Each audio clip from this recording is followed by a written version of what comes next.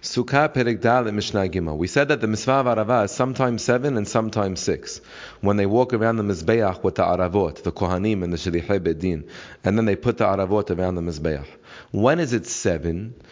When Shabbat is the 7th day. Yom Shebi'i Shel Arava Shehal Lihiyot Bashabbat. When Shabbat is the 7th day of Sukkot, that's when it's Doheh Shabbat, hence they do it all 7 days. Ush'ar kol hayamim shisha. But if Shabbat is on any other day of Sukkot, they cancel Araba on Shabbat. So they only end up doing the mitzvah 6 days. Why do they cancel the mitzvah when Shabbat is on any one of the first 6 days of Sukkot? Why do they cancel it on Shabbat? Don't tell me because they're worried that the person might carry his Arava to his rabbi to ask his rabbi how to do the mitzvah of Arava. Because the mitzvah of Arava is done only by the Kohanim and the Shlichei Bedin and the Bet HaMikdash.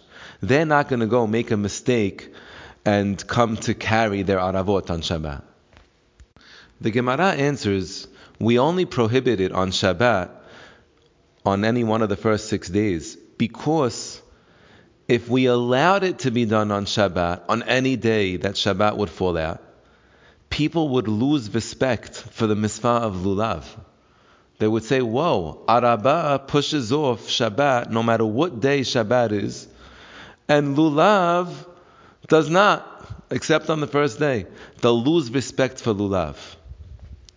So that's why we can't just let Araba be Doheh any day that's Shabbat. However, we have to pick one day where if Shabbat is on that day, Araba is Doheh. Because if we don't, then people might not realize that the mitzvah of Arava is a halacha leMoshe Sinai. It's a mitzvah from the Torah.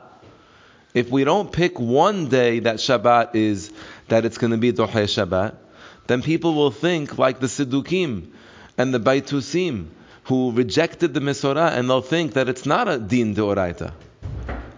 So now we have to decide which day to pick. If Shabbat falls out on that day, that it's going to be Doheh. Well, we can't let it be the first day, because on the first day, if Shabbat's on the first day, then Lulav is Doheh Shabbat. So if Arava is also Doheh Shabbat, people will say, it's not because Araba is Deoraita, it's just because Lulav already was Doheh, so they let Arava go through as well. So we wouldn't accomplish our purpose.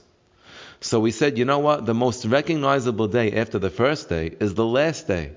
So if Hoshana Rabbah, the last day of Sukkot is Shabbat, then on that day, Araba will be Doheh Shabbat. And now that there is one day where it's Doheh, people will realize that it's the Oraita.